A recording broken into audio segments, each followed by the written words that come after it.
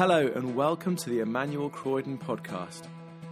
At Emmanuel Croydon, we exist to be a community drawn together by our desire to know and follow Jesus.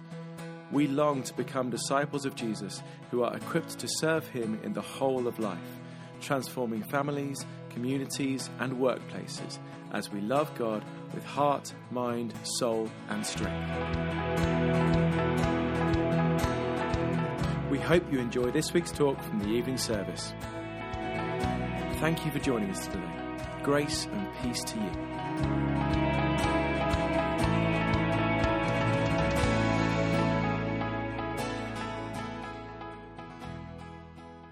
So I'm going to be reading Psalm 139, and it's on page 632 of the Bibles in your pews. O Lord, you have searched me and you know me. You know when I sit and when I rise. You perceive my thoughts from afar. You discern my going out and my lying down. You are familiar with all my ways. Before a word is on my tongue, you know it completely, O Lord. You hem me in, behind and before. You have laid your hand upon me. Such knowledge is too wonderful for me, too lofty for me to attain. Where can I go from your spirit? Where can I flee from your presence? If I go up to the heavens, you are there.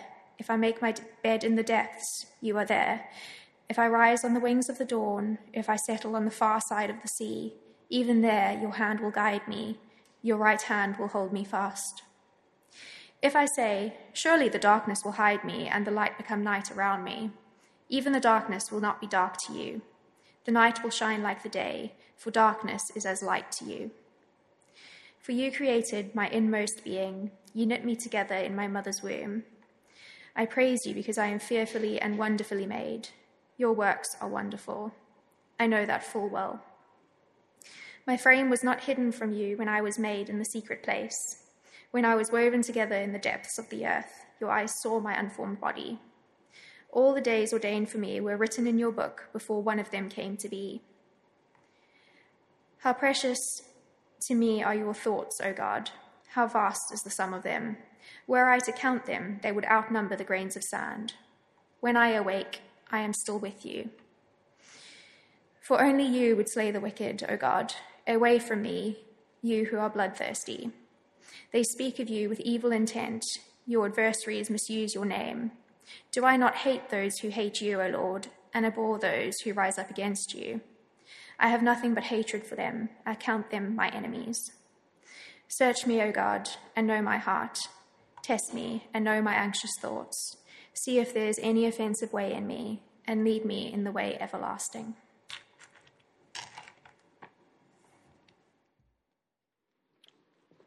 Thank you so much, Ruth. Well, do keep your Bibles open or your devices open, because I'm going to be looking at Psalm 139. Well, I wonder how you got on in your little discussion. I hope you had an interesting one. If you spoke about something completely different, that's absolutely fine too. If you played the game very nicely, but actually at some level in your heart, you knew that it's not an easy question to answer. Who am I? Perhaps it's something that you're working through and struggling with right now. I think it's worth recognizing that although it's one of the simplest and most straightforward questions that we get asked, who are you? It can also be one of the most difficult. So what is it that we're asking? What is our identity? Is it an actual thing? It's not very easy to work out. That's because for most of us, when we think about identity, we come at it from at least three angles. Number one, we see our identity as an experience. I am who I feel I am. Then we also see it as a social construct, which is a bit of a posh way of basically saying, I am what other people say I am. I am what other people see me as. And then almost everyone also sees their identity as something objective, something inherent. In other words, this is the best way of explaining it, even if I don't have any friends or any community, and let's say I accidentally end up flying to Mars, and everyone forgets me, and then I also fall asleep, so I'm not doing any thinking at that moment, I still believe that I have an identity. Do you get me? when no one's thinking of me and I'm not thinking of me, most of us still think that I am something. And therefore, most of us think that identity is something concrete outside of us and outside of what anyone thinks.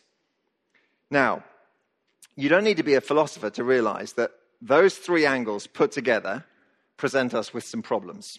Right? If I am who I feel I am, well, what if I don't know what I feel?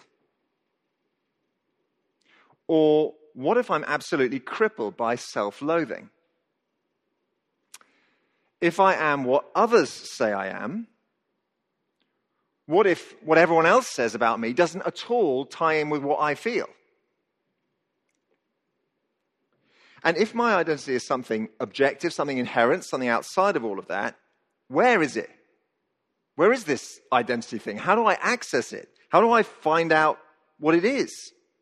Is it a spiritual thing? Is it a physical thing? Can it actually be known at all? Can anyone tell me what it is? Could it change? And finally, just before we get to start to address some of those questions, let's just think about a couple of other reasons why all this stuff starts getting really difficult for us in our culture.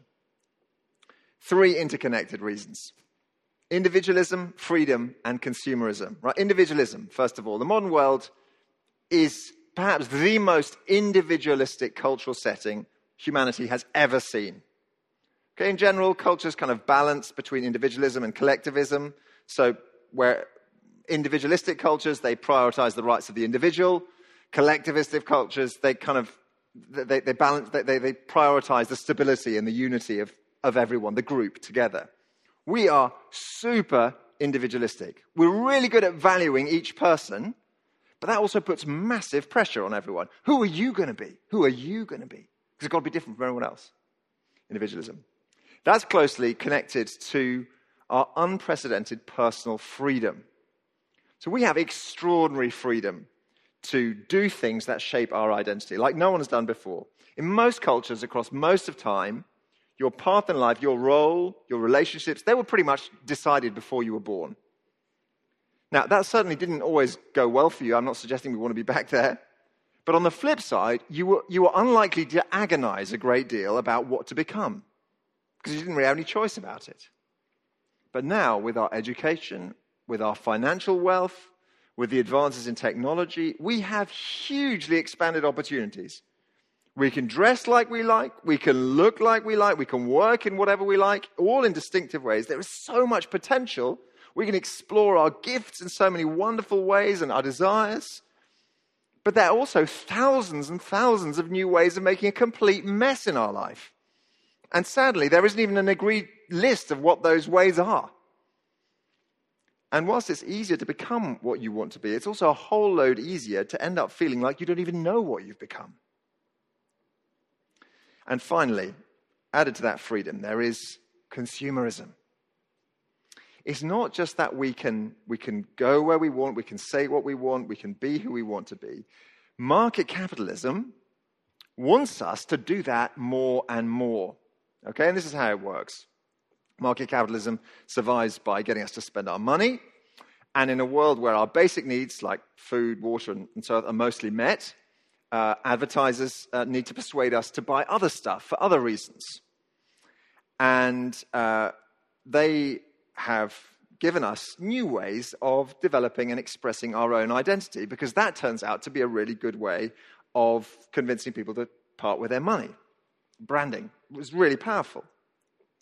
So this is not a dig at anyone. We just have to understand this. There are hundreds of thousands of people out there in our society. They're very gifted. And they are working really hard to convince you and me that a particular piece of clothing or a gadget or a car or that experience or whatever it is going to help develop us and kind of really actualize our identity. You will really be you when you buy that house. You will really be you if you add that hobby to your leisure time. You will really express yourself properly in a new way if you wear that outfit.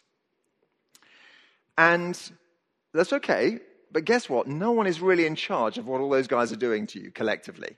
Like, there's no policeman there going, do you want to just pipe down? This person's really under quite a lot of pressure right now. And certainly it opens up this endless possibility of frustration, of us always thinking, I need more, I haven't really found myself, I need more to really make myself me.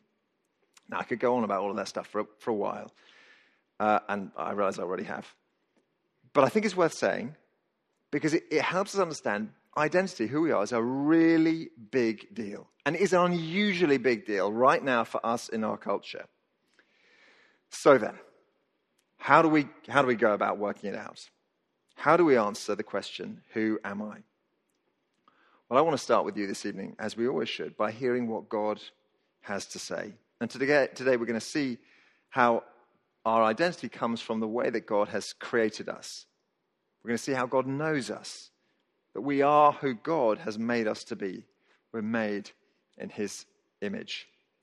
And in the coming weeks, just to give you a quick heads up, we're going to explore that further.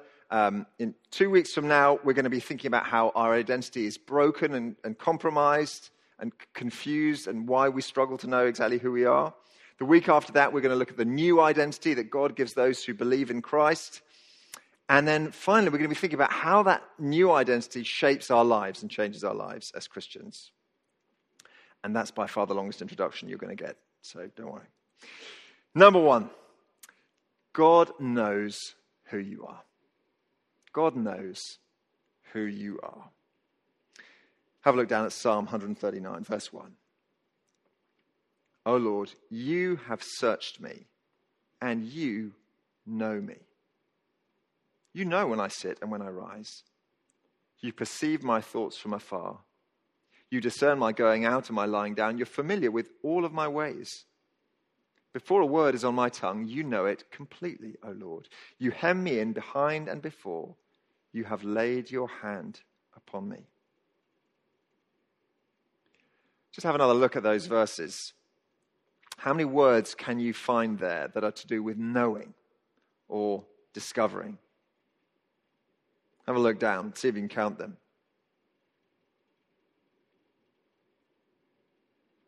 It's all about God knowing us.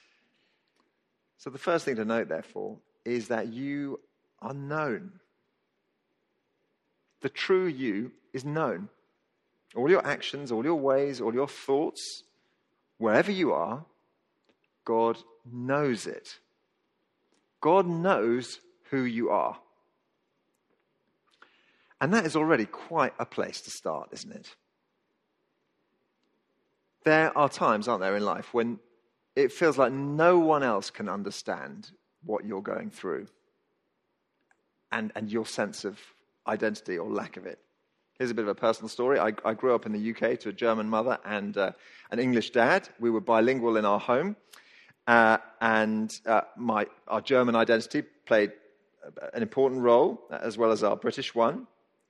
But no one in my family, apart from my sister, and she was too young at this stage to really understand, knew what it was like to be half German and half British and 8 years old at boarding school, where everyone was reading Commando, which, for those of you who weren't kind of born in my age, was a wartime comic full of British people blowing up Germans and calling them not particularly kind words. And I had to watch this going on around me, and it was a bit confusing. Who was I? Was I one of the goodies? Or was I one of the evil Huns, as they always got called in Commando? Or was there another option? Well, whether anyone else understood or not, God knows. He knows all of that. He recognizes it. But God has a singular account of me. He could tell me a story about me that makes sense and that is utterly true. Now, if you're going through a time of real confusion and no one else around you is really helping you out with that, isn't that encouraging? God knows what it is. Totally true. God knows. I was reading about the British triathlete Non Stanford this week, and as a result of the pandemic, like many other sports people and others, her sport, triathlon, had been completely turned up on its head, and she feared that it was going to be a really long time before she could race again. And she said this, she said, it's been quite weird and quite difficult. You kind of lose your sense of identity and purpose. Happens to so many of us, doesn't it? So often. We find ourselves suddenly not really knowing who we are because of circumstance. God knows. Second, you are who God made you to be. You are who God made you to be. We're going to skip a little bit further into the psalm and start reading at 13. For you created my inmost being. You knit me together in my mother's womb. I praise you, for I am fearfully and wonderfully made.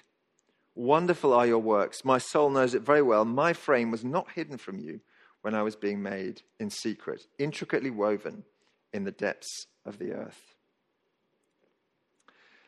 So, if you're looking for a slightly less run-of-the-mill answer to the question, who are you? How about this one? I am a work of God. I am fearfully and wonderfully made work of God. Now, I'm not going to ask you to do this because you're British.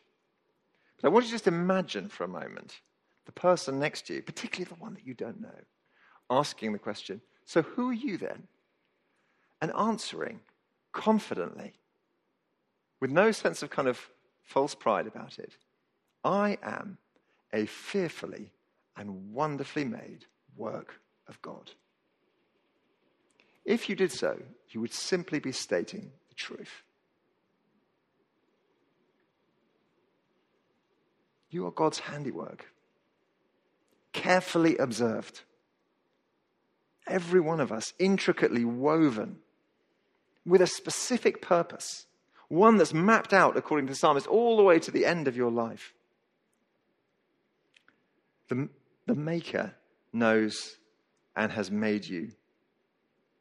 I recently had a whole load of electronics, mainly all sorts of different cables to charge various different devices in my home, ordered, and I got them from overseas because it was a bit cheaper, but I'd kind of forgotten about them. They always take ages to arrive.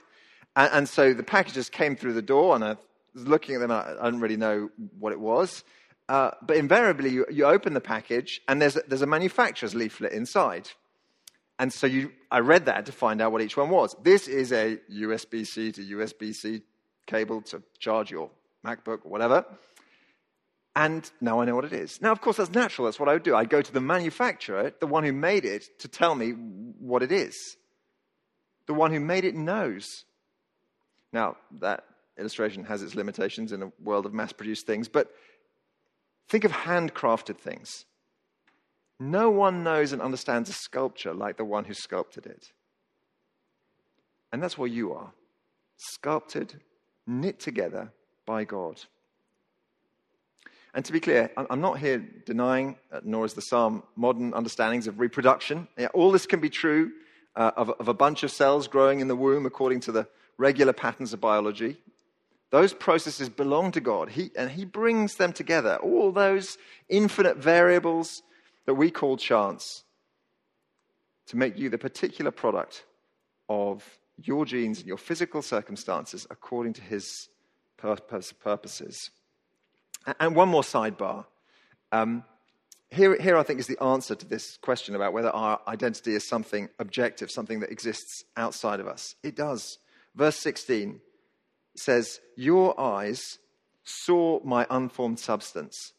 In your book were written, every one of them, in the days that were formed for me, when as yet there was none of them. So God knew who we were before we even were. Do you get that? Before we even existed, he already had our identity clear. So that puts that kind of seals that one off. Yes, there is such a thing as an identity outside of us and others with God. Now, if that's the case, if we are a work of God, when it comes to grasping our identity, then he's the one we want to listen to. And we've got to say that loud and clear to ourselves again and again, because we're in a world where we're fighting for control of the narrative of who we are. But if he made us, God's answer to that question for us, that's the one we want to hear most of all. Not that we have to suppress who we feel we are, nor that we are called to ignore what everyone else says about who we are. It's just that God's words should be our starting point. That should be like the filter, the frame through which we see everything else. So, let's be really practical. I wake up, I feel like a heap of junk. Or perhaps I hear the world tell me that at my age I've got nothing more to offer. Or perhaps I've watched my friends walk out on me, and now I'm just inexplicably burdened by shame for just existing. But God's word on me gets the final say. I'm not going to let those things define who I am. And God says, I am his precious creation. And that's, by the way, why the scriptures matter so much. Because that's where we get the Lord speaking to us and hear him again and again. And we sung it already today, and we're going to be singing it again over the coming weeks. I love that song. I am who you say I am. If there's one thing I'd love you to take away from these 4 weeks, it's that. I am who you say I am. You are who God made you to be. And then finally, thirdly, you are made in God's image. So we said, I am who God made me to be. What did he make me to be? Well, it's a really big subject, and we're just going to catch a little glimpse of it today and put in place, I guess, the most basic idea of our created identity. And I'm going to hop out of Psalm 139 and go back to the very beginning of the Bible, Genesis 1, and just read from Genesis 1:26.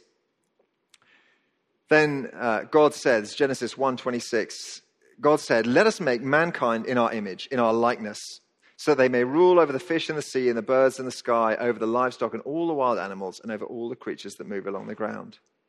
So God created mankind in his own image. In the image of God, he created them. Male and female, he created them. We may ask the question, what exactly did God create in our mother's wombs? Well, here we get a little bit more of that. And a little bit more on how extraordinary we actually are. You and I, are made in God's image. We are made in God's image. They say, don't they, that there are no atheists in foxholes, in trenches, in wartime. I want to suggest that there aren't many atheists in the delivery suite either. I have become a father 4 times. And all of them, medically speaking, were relatively uncomplicated, although his dad, I didn't have a great deal to do with the actual sort of complicated bit. But every single one of those children was undeniably a miracle.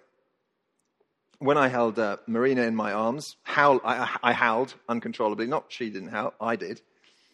And I think the reason I did is because I was utterly overwhelmed by this new life. Now, I reckon I could probably argue with the best of them that there was just I holding a sack of molecules. But neither I, nor I think anyone else in the room at that time, whatever their faith may have been, would have found that a remotely interesting or relevant way of thinking about what was going on there. There was no one in the sack of molecules camp at that moment. And it's an extraordinary thought, isn't it? I mean, childbirth is about the most regular thing that happens. It happens 4 times every second, I think.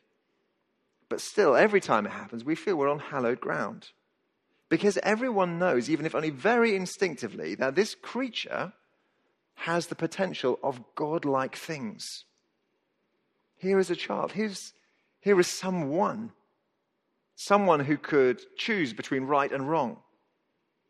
Here is someone who could love or hate. Here is someone who could create or destroy. Here is someone who can understand. Here is someone who can know themselves. That is awesome. Who are you? You're an image bearer. You're like a coin that carries the king's resemblance, or a mirror that reflects the bright light of the sun. You display, every single one of you, you display the glory of God. Now, depending on your psychological makeup, you may find that perfectly acceptable. You may find it laughable. You know, you perhaps some of us here, we just right now have just such a low sense of self-esteem that we find it awfully difficult to detect in any way, even a shadow of anything divine in who we are. But here's the thing, you just are anyway. You are anyway. God's verdict on you is you are made in his image. He even took flesh on himself to help you get your head around this. Now, granted, we're far from perfect image bearers, and we'll be thinking next week more about how the image of God is marred in us, but still, God made us in his image. And this is a wonderful thing. This is the guarantee of your absolute value. That's where the pressure comes off to constantly be more or prove that you can be someone worth being. You already are someone worth being because you're made in the image of God. And you can't undo that. And that's just fantastic. That's a constant. Whatever else is going on for you, that's a constant in your existence. Perhaps you've constantly reinvented yourself with varying degrees of success over your life. Or perhaps you've always had the same identity, but you've always kind of slightly regretted it and wished you could be more. Perhaps you've never known who you are. And each time you ask the question, who am I, you seem to know less. Well, there you have it. There's the answer. You have been made in the image of God. We're going to be thinking considerably more about some of these things in the coming weeks. But I want to leave you with that thought. And we're going to sing now. We're going to sing the words of Psalm 139 in a setting that we have our team to thank for. But as we prepare to do this, let's just take a moment of quiet, and then let me lead in prayer.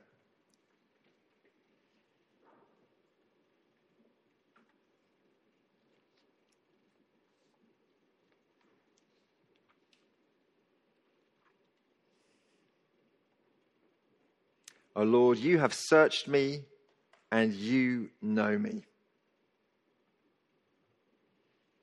Lord, we thank you that for all our confusion, whatever we understand and whatever we don't, you know us. That you knit us together in our mother's wombs, that you crafted each one of us individually, that we are fearfully and wonderfully made. And Lord, I pray that you would come and be in the midst of us this evening, teaching us, bringing that reality home to each one of us. Lord, for each one here who is just struggling so much with any sense of personal worth, speak to us, encourage us, comfort us. Lord, for each one of us that's finding our sense of identity somewhere else in our success or our relationships or whatever else it is, Lord, bring us back, center us again into this truth that we are made by you. And Lord, let it be your words about who we are that ring loudest and most clear in our minds. In Jesus' name, amen. Thanks for listening to the Emmanuel Croydon podcast.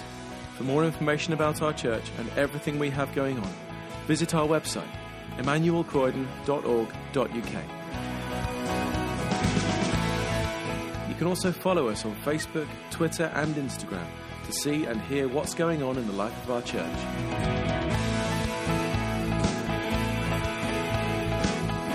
God bless you and have a wonderful week.